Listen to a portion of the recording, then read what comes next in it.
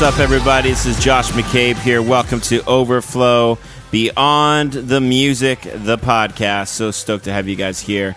And that is Paranoia by 10th Avenue North. They have a new record called No Shame. It just came out, but I was lucky enough to be listening to it for the last couple weeks. Really excited about it. And if you didn't get to hear our conversation with Mike Donahue of 10th Avenue North, make sure that you go back and listen to that. You're not going to regret taking the time to listen to that. And I feel like our interviews and our guests just keep getting better and better and bringing the heat every single time. So I'm so blessed that we've had such amazing guests on this podcast. Now, normally there would be a little bit of a preamble. I'd kind of fill you in a little bit of what's going on in my life, what I've been up to. But the conversation that I had with this week's guest was so good, and we honestly probably could have gone longer. I had to cut a lot of content out just to sort of make it to our general rule of length for the podcast. It was so insightful, so encouraging, and I actually found myself really being encouraged through the journey of this guest that we have today. Today's guest on the podcast is Ben Crist. He was the founding member of The Glorious Unseen, the lead singer of that band, and they were signed to Tooth and Nail BEC and released a couple of records probably around 2007-ish. And honestly, I'm so privileged to call Ben a friend, to know him, and to have him part of my life. And so why don't we head on into the conversation that I had with Ben Crist of Glorious Unseen. Here it is. When all around is crashing down, I find myself alive in you, Holy One, renewed.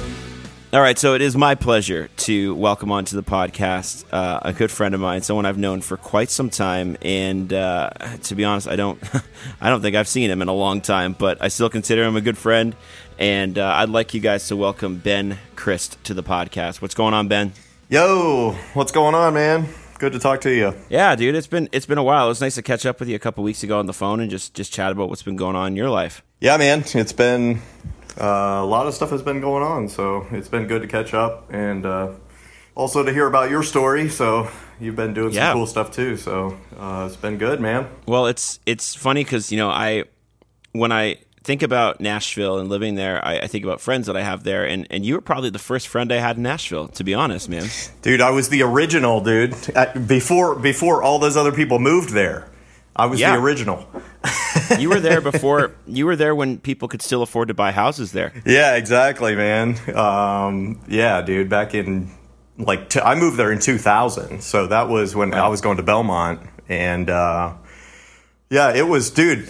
Check this out. I was renting, dude. For people that know about Nashville, I was renting for I was renting a 2-bedroom apartment for $550 a month on West End. Goodness. On West End, and then I was renting for a 3-bedroom apartment for $900 downtown.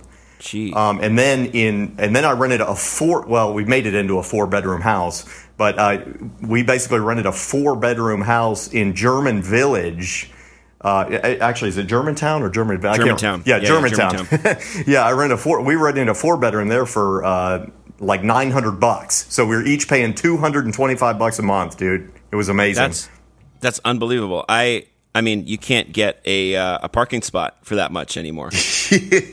Yeah, dude. So I mean, that was a fun time, man. And that was when we had church at Rocketown, and it was. I mean, I always consider Nashville an exciting time. I know it's in some respects a way more exciting time now, but I always thought it was awesome, man. I really loved it. Yeah, I mean, I remember too. It's funny now because you guys had church at Rocketown. Now there's another church at Rocketown, which is the church I go to, and I remember going to your church a couple times as well when I was there. But it was funny, the way we kind of connected. I think we played some show in Canada together, and I was in this power pop band, right? That opened up for a bunch of hardcore dudes singing worship, and we just kind of connected. And then I was in Nashville, and I was playing drums for some other band at the time, but I was just in and out of Nashville a lot. And Yep. I kind of found that like I think, well, when you get off tour and a lot of the guys live in Nashville, they don't really want to hang out with you. Like they want to hang out with like their buddies that they haven't seen for a while. Yeah. And they're actual friends, not their forced friends that you're in a band with. Right. So yeah. You and I used to hang out, and I always appreciated that. Where did we hang out in Nashville? I can't. Do you remember? I think I can't you remember. introduced me to Red Door, which is like a sweet little bar pub in Nashville, and it's kind of run into all sorts of different people there. And I remember we were hanging out one night after something, and we got there, and you're like, "Oh, hey, Josh, meet my buddy Jimmy," and it was Jimmy Ryan of Haste Today, Yeah, and I'm dude. like freaking out inside because I'm like, I was like a kid, one of those hardcore kids, and I mean, you know, like, and if anyone listening to this kind of grew up in that hardcore scene, like hardcore fan kids can be super annoying, like obsessed with bands and like annoying as heck, Right. And but I was like just so stoked to meet Jimmy, and I thought he was like the coolest dude in the world. So Yeah, he's a really nice guy. Yeah. yeah, and I still have him on Facebook and just kind of Yep. keep track on him every so often, see what he's doing.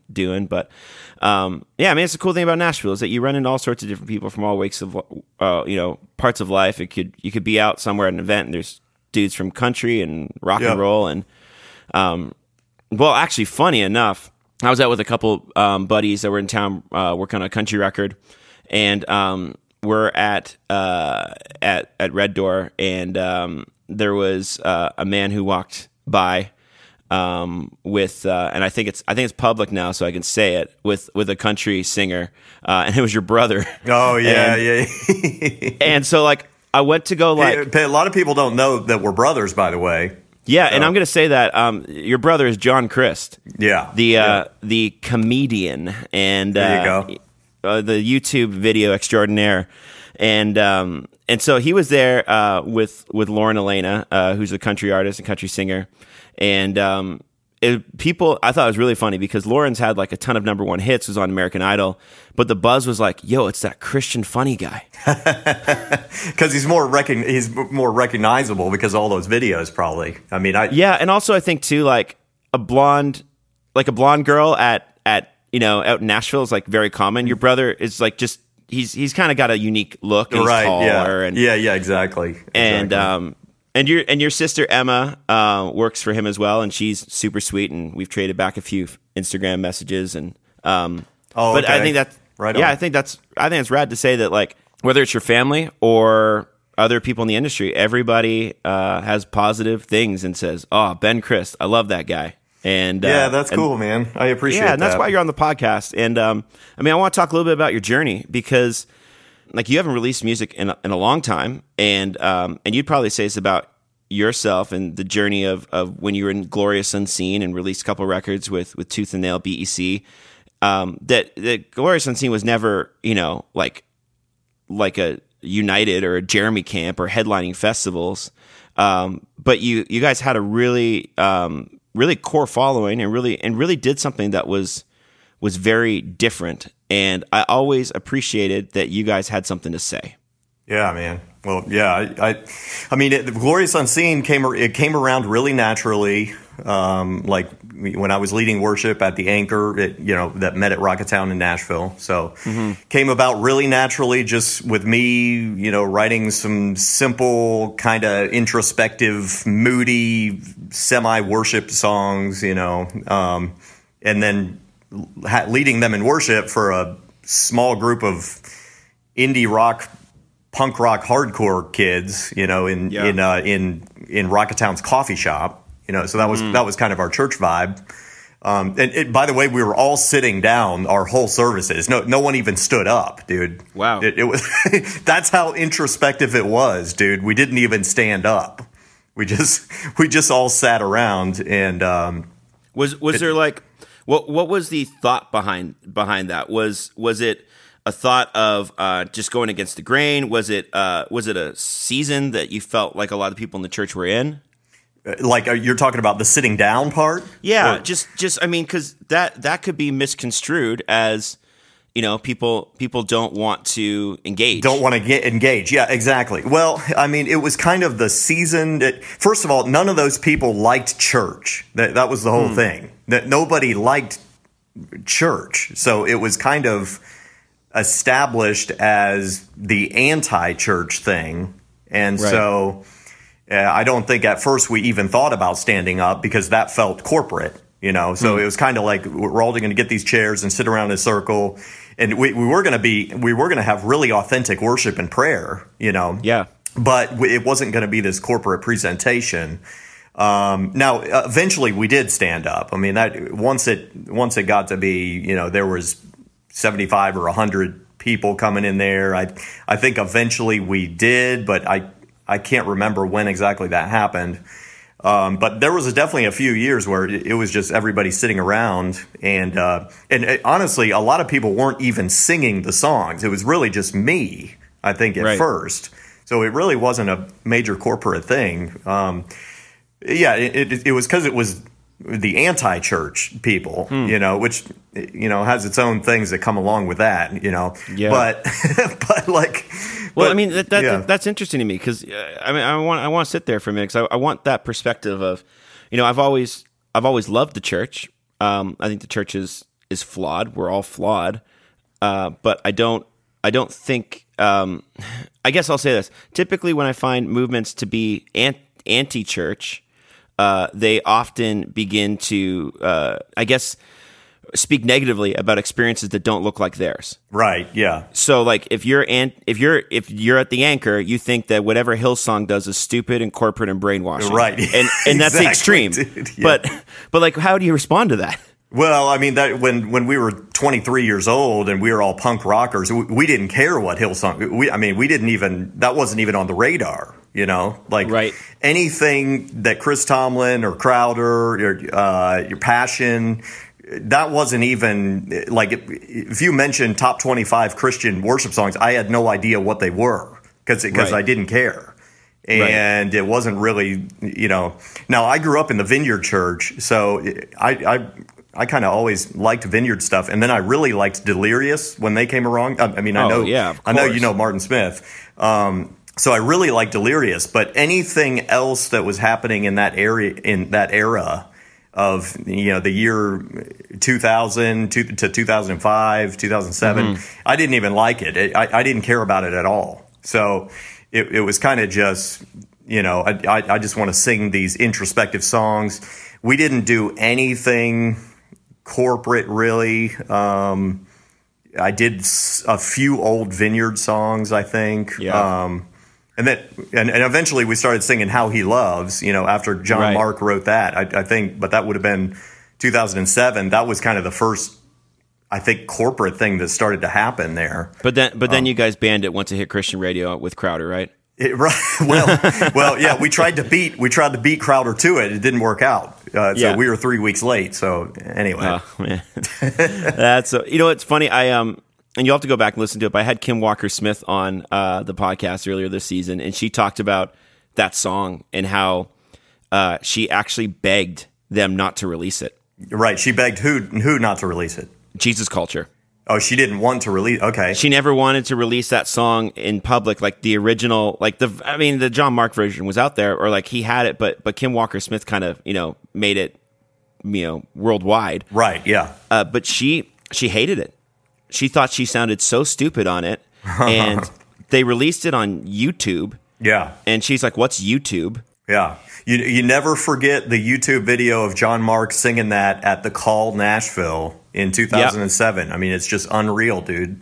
So, yeah. Those moments, and when he wrote that song, I'm sure he was not thinking top 25 Christian hit. Well, for that matter, top 5 or maybe even number 1 at one point. Well, I'd put it probably in the top 25 worship songs of the decade. Yeah, definitely. I'd say probably it's up there with like How Great Is Our God. Yeah, kind of thing. That was just massive, man. And I'm sure when he was writing that, he wasn't even thinking, write a big worship song. He was just singing about his buddy that I think was killed in a car accident or something. So, yeah. Well, I think what was interesting about that is that he said things that were not typically said in a quote unquote worship setting, and I'm not sure he meant it to be a congregational song. Right. Yeah.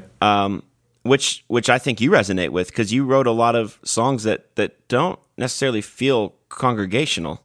Yep. I mean, exactly. And I'm trying to, with my newer songs, I'm trying to think more congregational, because now, after doing worship, after leading worship in churches for almost 20 years, I've definitely embraced the congregational aspect of worship. When I was 23 or 22, I didn't really care about that. But now, like, as you look back at that season and sort of the mindsets and some of the feelings, attitudes, worldviews you had, what introspect or what perspective do you have now that's different? Well, like we talked about the whole lament, the whole introspective lamenting part of worship. And when I first started writing those songs, I didn't think of them as worship songs.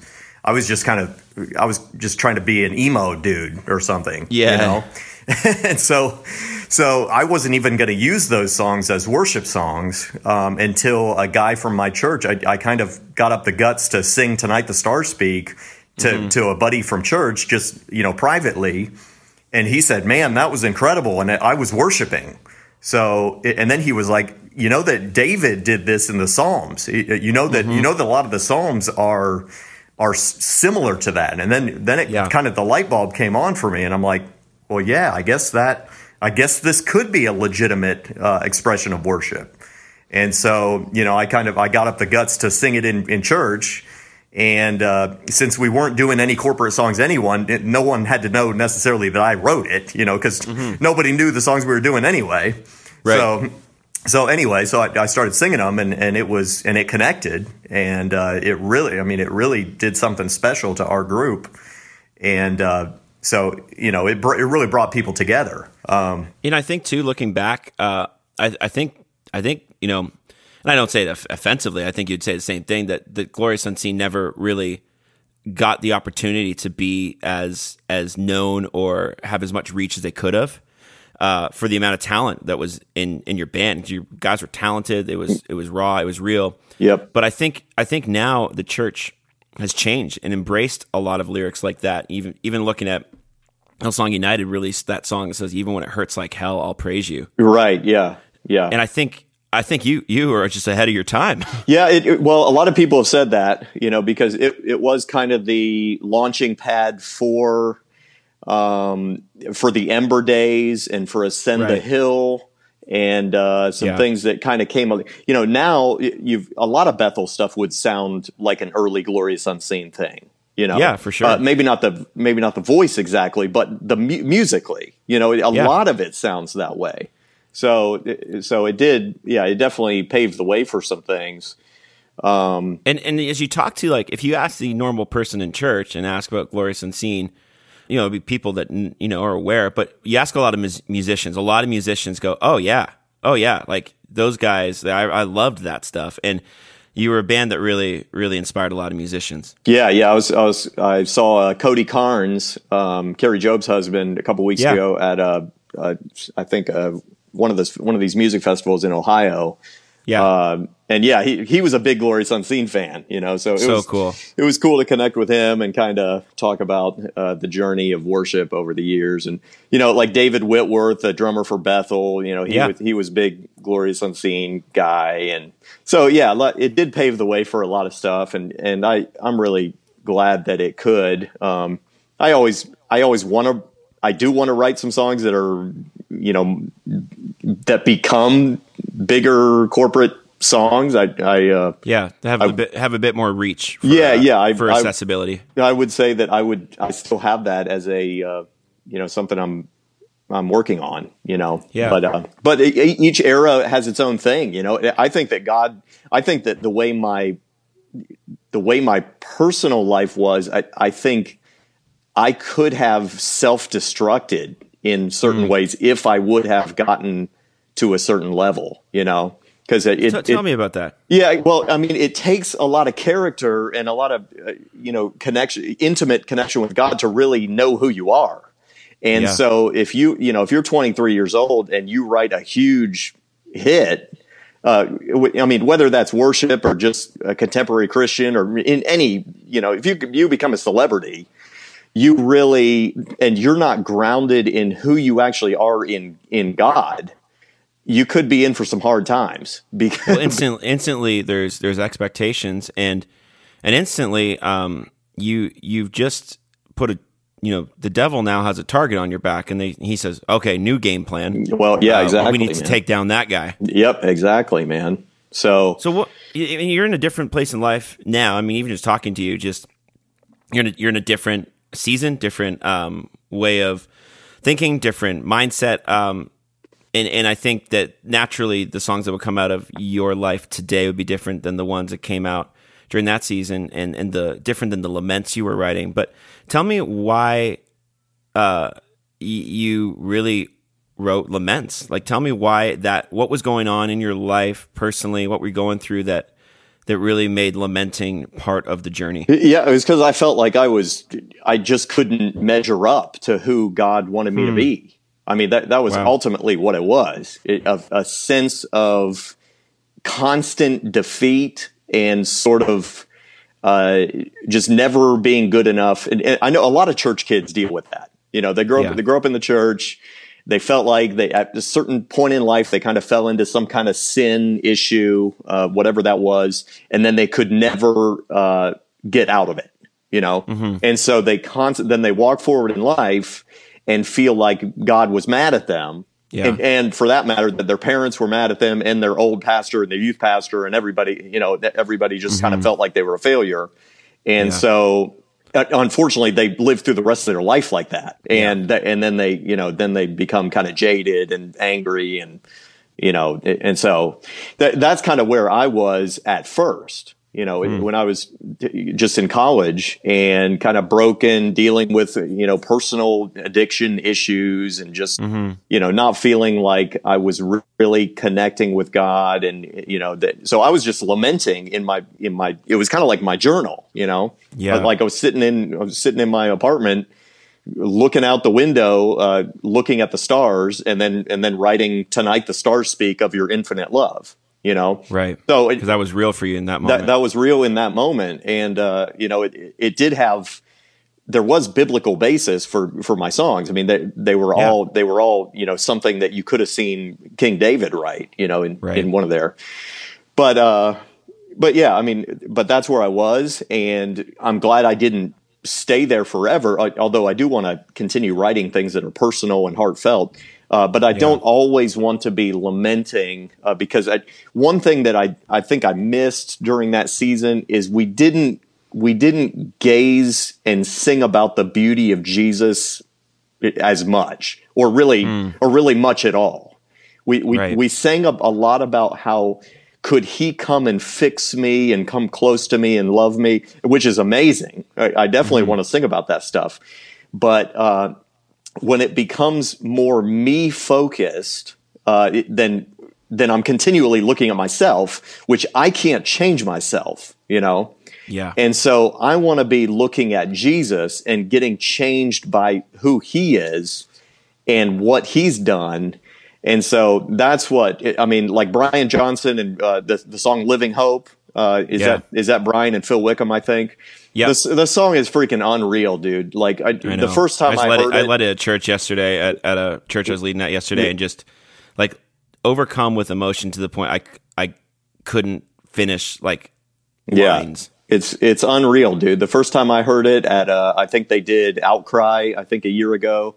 Yeah. And I think Bethel sang it, and like the whole arena was singing it, and I was like, crap, how do I not know this song? And it was because it just came out like a couple of months ago, and I hadn't heard it yet. But songs like "Living Hope," man, that are just fully about him and who he is and what he's doing.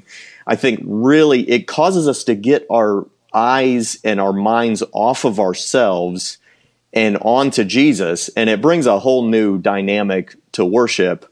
And not that we don't want to lament, because I think lamenting is a good thing to do. Mm-hmm. But I like that, man. Just getting my eyes off of myself, getting it onto Jesus, singing about what he's done. Yeah, is amazing, man. Well, how did you really transition is a wrong word, but how did you move beyond a lament season into the season you're in now? I mean, you talked about addictions and mindsets and just, feeling like you were stuck. Like how did you become unstuck essentially? Well, dude, to be 100% honest, man, I would have to give a lot of the credit to International House of Prayer in Kansas City, man, because a lot of people know my story, but in 2009 I went through a divorce. That was when I was living in Nashville. Right after or right during the recording of the Hope That Lies in You album, which was my second full length. I was basically writing the album while going through a divorce. And so you can hear a lot of that stuff in the album for people that are familiar with it. But, by mid 2010, my life was really, I was really struggling with if I even believed in Jesus anymore. I mean, I was really starting to get to that point where it's going to be either I walk away from this thing or it has to become real. Jesus has to become this has to be a real, joyful, loving relationship. Because, at that moment, it was kind of like I felt like I was a failure and I was not connecting with his presence. And I was like, I'm trying to sing about this thing. I'm not connecting with it. I can't do this anymore. Let me ask you, because I wanted to find that, because I, for me personally, if I've experienced Jesus once, either I never experienced him at all, or I'm just going through a season of doubt in who he is, not necessarily whether he's there. Was it a season of God? I'm not even sure if this whole Jesus coming, dying on the cross, Holy Spirit thing is real, or was it I'm not really sure I want to follow anymore because I get you're real, but I'm just not really sure I want you. Was it which would it feel more like? Yeah, I mean that's a tough question, because I feel like once you get into the confusion of life, you start to get your vision gets real blurry, where you can't even tell whether you had an authentic experience at any time, So yeah, I'm just saying it's a scary place to be if you're sitting there doing that, 'cause you're going, so if it's not real, then you made 2 albums that were lies. Right? Yeah, exactly. I'm just saying that bluntly, because that's what situation puts you in. So I wonder, because obviously we see friends that have walked away from faith and walked away from the Lord. We have mutual friends that are in bands and that have gone through stuff and walked away from the Lord. And I go, and even I've heard some people say that everything they did was fake. And I'm going, no, it wasn't. Yeah, exactly, man. I was there. We saw the Holy Spirit show up.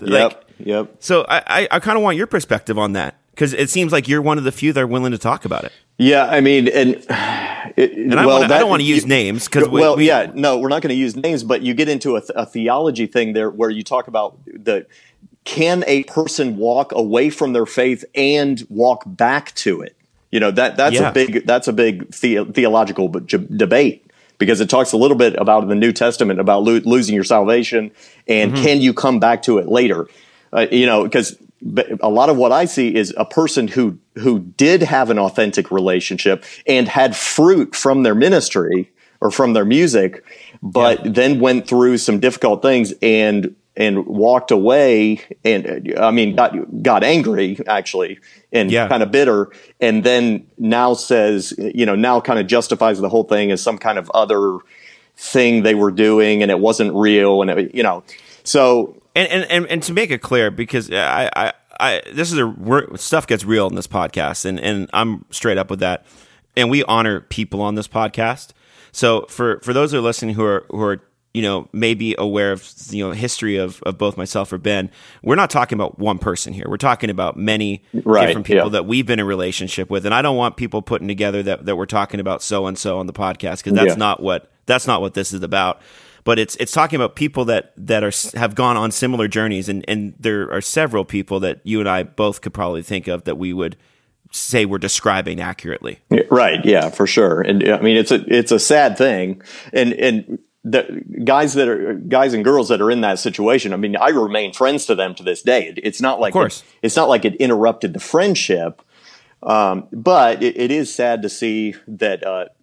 It's because your vision gets real distorted when you go into that, and then you can't tell what was authentic, and you're kind of living in a different kind of reality there, and so it's a bummer, man. But the good thing is it does not change who God is. It does not in any way change who Jesus is or what He's done, and it doesn't even. It's your previous ministry can still have impact, even though the person doesn't believe it was authentic anymore. That doesn't matter, because you listen back to those old songs and you're like, you feel the Holy Spirit. So it's I've ministered with several people who have had those experiences, and it's interesting to me because I've been through my own journeys, and I've had moments of I'd say it's an uprooting of God wanting to uproot some things in my life that require some painful process to deal with. Yep. But I don't think either of us would get up there and ever lead worship. I don't think any person in their right mind would get up there and lead worship and the whole time be thinking, I'm such a phony because I can't wait to go sin after this. Right. Yeah. Well, I mean, dude, to be honest, that's the place I was getting to.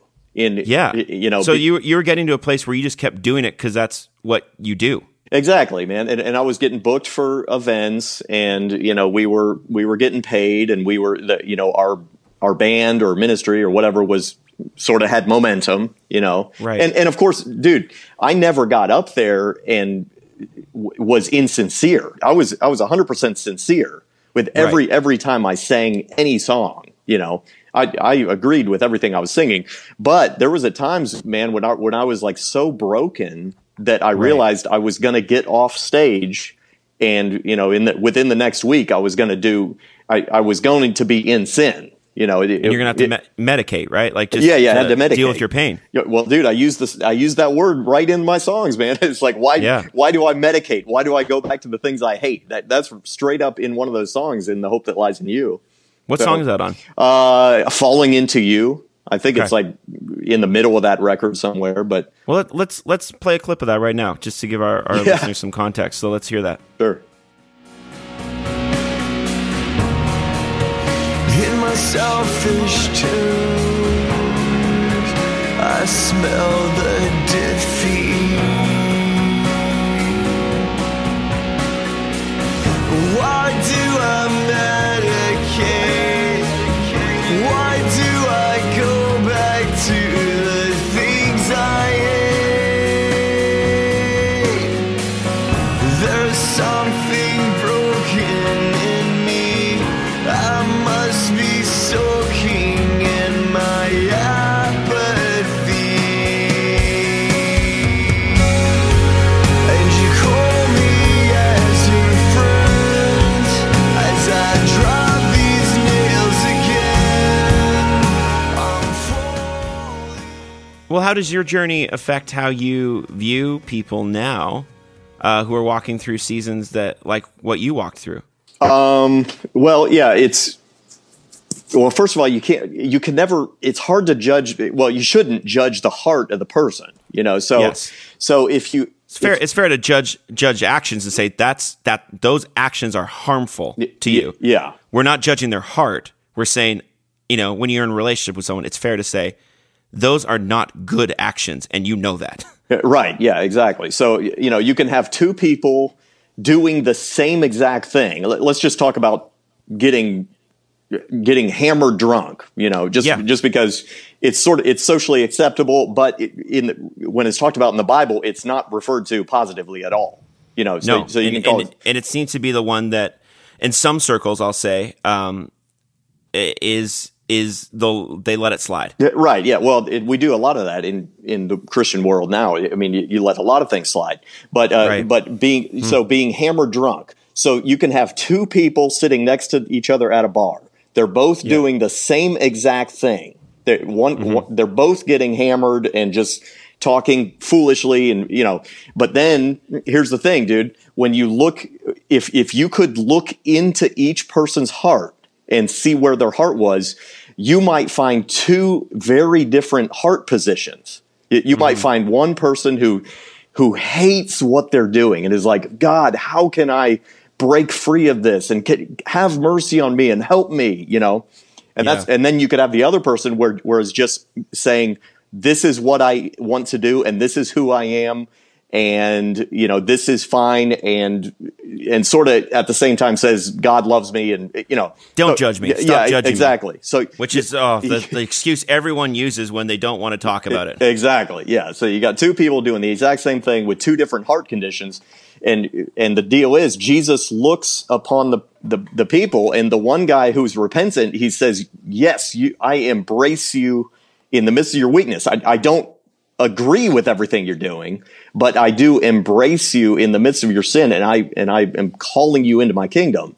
And the other person he can't really engage with because the other person is angry and built up a wall and is not inviting him in. So it's hard to judge who's doing what, but you really shouldn't judge. But over time, if you're in relationship with those people, you can figure it out, and I'm really thankful to have my two guys in my life back when I was going through really tough stuff. Chad Johnson from, who does Come and Live and was formerly A&R at Tooth and Nail. And then Josh Stump, who was pastor of the Anchor. Those guys they knew who I was, and they discovered what I was doing, and they confronted me. And because of my relationship with them over the years, it caused me to move into a different season of life. It really caused me to embrace humility, and really, I fasted, for the first time ever in my life, Wow. And it really propelled me into my next season, which was moving to Kansas City and being a part of the International House of Prayer for a couple of years, where I was really able to have a dramatic shift in my life. I moved away from Nashville and all the old familiar stuff, and I got into a worship and prayer environment that was really happening constantly, and it really transformed who I was and how I related to God. And, so it was kind of the major shift in my life there, right when I was 30 years old. I went out there. Wow. And so now you are married. Tell me about your family, because you got remarried, and you live now where exactly? I'm pretty sure I know. I just want yeah. So I met my wife Tamara at International House of Prayer. We were in the ministry school there, and we got married in 2012. In 2013, we moved to upstate New York to do some ministry at a church, and then in 2014, we moved to Columbus, Ohio, where I am currently at. Yeah. And I've been leading worship at churches in Columbus for the past 5 years, and also working full-time in business. Yeah. And so it's a good mix, man. I get to do the ministry stuff. I've been leading worship this entire time, basically for the last, I guess I have 17 years of, worship ministry going on. And then now I kind of have a business career at the same time, but I'm definitely not giving up the songwriting, and nor should you. Yeah. Yeah. So, I mean, you've had this balance of being in ministry and business and still writing songs, and I hope you continue to do so. And you just released a new song called Anoint. So tell me a little bit about the journey behind writing, recording, and releasing that song. That song I actually wrote way back in 2013. We were in upstate New York, and I was, that one cool thing that I learned to do when we were at International House of Prayer is we do singing the scripture. So we'll basically take a passage, usually a psalm, and we'll have a moment, a few minutes of spontaneous music where we'll just kind of sing through a passage of scripture, and just, make random melodies and just kind of do whatever you feel. And I mean, it is organized. It's not totally just random, but yeah, it's a really powerful experience to sing through scripture. And so I was doing that a bit when we were in upstate New York. I was leading worship at a ministry school, and one night I was like, well, we're going to sing through Psalm 23. and I just started singing it. And then I came to the part that says, "You anoint my head with oil, my cup overflows." Yeah. And I just came up with that chorus and started singing, "You anoint my head with oil, my cup is overflowing." And so that chorus came out, and then it took me, I didn't actually finish the song till recently, when I've started to lead worship at a new church here in Columbus, and I felt like the environment was right and the community was open to these types of songs. And so I introduced it at the church. So I finished it recently, so it did take a while to do it, but I felt like it needed to come out, and I did have some friends help me produce it and stuff. So I was excited to do that, and that now it's inspired more songs, and so I've got more kind of working here, and we're going to try to do something new here. Well, tell me how we can support what you're doing and support your ministry and support your journey. Yeah. So, I don't know when you're going to air this podcast, but in July, I have had a Kickstarter fundraiser going on. Okay. So it remains to be seen where that's going to end up. But if that doesn't fund completely, I do have some other people who have contacted me and said they wanted to help me record these songs, financially support the recording of the songs. Yeah. So if there's anybody listening that wants to be a part of that, just hit me up on Facebook or send me an email. Of course. And when does the Kickstarter end? Kickstarter ends August the 1st. So, depending on when you air. We'll be airing this after that ends. But what I'm going to do is let's make sure we put your social media. So to follow you on Instagram, your Instagram handle is what? Actually, all my handles are Ben Christ TGU. Okay. So it'd be my first name, last name, and then with the TGU at the end for The Glorious Unseen. Great. So that's the Facebook and the Twitter and the Instagram, I guess. Yeah. Okay. Well, we'll put all those links in the show notes and make sure that we push people towards that, because we definitely want to support what you're doing. We want to be able to make a way to support your ministry, and also just bless you, because you're one of the stories and testimonies of someone who's walked through rough times and come out and still wants to serve the Lord. And I just love to support people in ministry who say, "Oh yeah, this is my stuff. This is my journey." No, it wasn't when I was 16. It was a few years ago, and I still served God in the midst of that, because I love the Lord. Yeah. And the cool thing is, man, God's not, he's not afraid of the stuff that we go through. I mean, I think a lot of guys disqualify themselves because they can't. First of all, they can't forgive yourself. They can't forgive themselves, and if they can't forgive themselves, they for sure can't accept forgiveness from God. Mm-hmm. And so it's like they disqualify themselves. It wasn't God, shunning them or shunning anyone. Yeah. It's the person turning away, and it's you allow shame to become resentment, and then resentment to become anger, and then anger to become idolatry, and then it's just over. It's like it's an unfortunate progression that I've observed many times, man, and we have to get a right view of who God is. That he's not this, like, he's not trying to check all these boxes to see if you did everything right. He knows we're flawed people. That's why Jesus had to die, man, because we were broken people that needed forgiveness. Right. But I mean, he's calling people into his kingdom. He's building something, and everyone's invited to the party, Absolutely. So a lot of times people just take themselves out because and a lot of times it's because of what someone else said. It's not because of what God said. It's because of what some pastor said or some parent said, and you're taking your view of who God is based on what somebody else said. And that's just, you can't do that, because it straight up says in the New Testament that there's going to be a lot of strange doctrines happening, in the later times, or the end times, whatever you want to call it.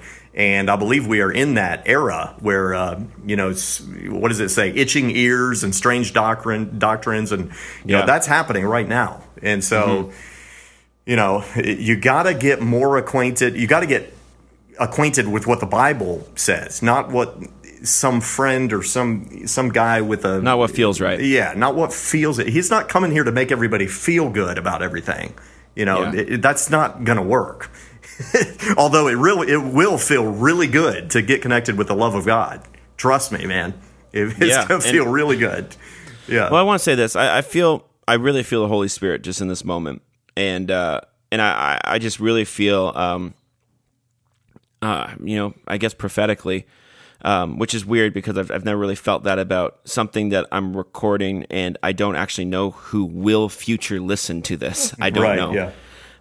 But I just really feel like there's going to be people listening to this right now who feel like in a season like Ben has, and are angry, struggling with sin, struggling with failure, feeling like they're done, feeling like there's no way back, dealing with shame. And I just want to invite you, Ben, just to pray over people right now that would speak to who they are, and that you'd lead us in a prayer that would just break those burdens and those weights and those mindsets, so that we would see God the Father clearly for who He is. Would you pray for us, Ben? Yep, I love it, man.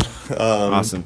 Yes, Lord, we just thank you so much for this day. I thank you for the opportunity to reconnect with Josh and talk about what you've done in my life and what you've done in his life and what you're doing in our world right now. And I just want to reference Revelation 21:5. It says, "Behold, I make all things new." And I just want to prophetically speak that over people that are listening right now who have felt that they are worthless and that they have lost whatever kind of connection it was that they had at some point, and they're kind of looking back and reminiscing and saying, "Oh man, when Ben did those songs back in 2007, I know I felt this way, and it made me feel so good, but now it's like I've gone through all this and I can't connect with God, and God doesn't love me." And I just want to speak over you right now. Behold, I make all things new. Jesus says He's coming to make all things new. And there's a couple different applications. He's coming to make all things new in the world, where He's coming to make the wrong things right.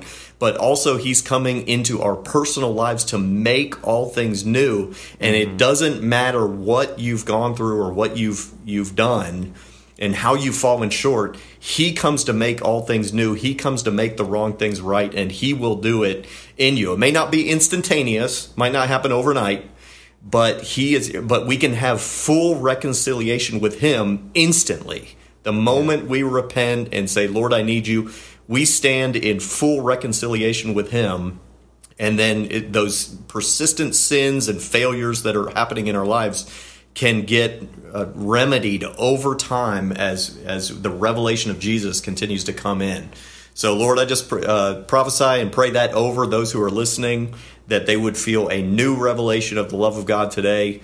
And we just pray your presence would come very closely and touch our lives and really inspire. I pray for Josh and myself that as worship leaders, Lord, and for any other worship leaders that are listening, that there would be new songs and new melodies that reflect the beauty of Jesus that would be coming forth in the coming years. And we just thank you for what you're doing. Amen. Amen. Thanks so much for hanging out, Ben. This is Ben Christ here with Josh McCabe on Overflow Beyond the Music podcast, and we're going to listen to Ben's new song, Anoint, as we close out today.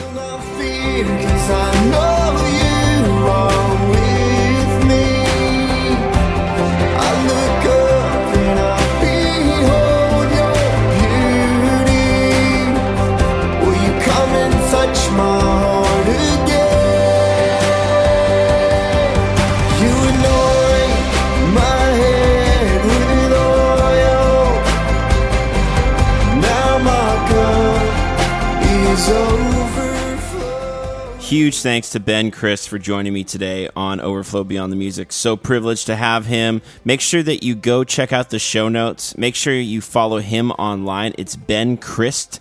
That's C-R-I-S-T. Don't put an H in there. It's not Ben Christ. It's Ben Crist. You want to make sure that you check him out. Ben Crist TGU is where you can find him online. Also, check out the show notes for some links to his albums, his music. Give him a follow. Support his ministry. That's all for this week. But before we close out, I want to give a shout out to a couple listeners who have reached out on our Facebook page at Overflow BTM on Facebook. I want to give a shout out to Bradley and to Jason for sending messages. Thanks for being part of the family. Really appreciate you guys listening. Thanks for the words of encouragement and sharing some of your stories with me. Make sure you reach out. I try and reply to every single message that I can. Those are just a couple of the people that have been sending messages, and really, really appreciate that. Give us a follow online, Overflow BTM on your social media platforms. That's Instagram, Facebook, Twitter. You'll find us on there. That's all for this week. My name is Josh McCabe. I'm your host. This is Overflow Beyond the Music. We'll see you again next time. This is the hope that lies in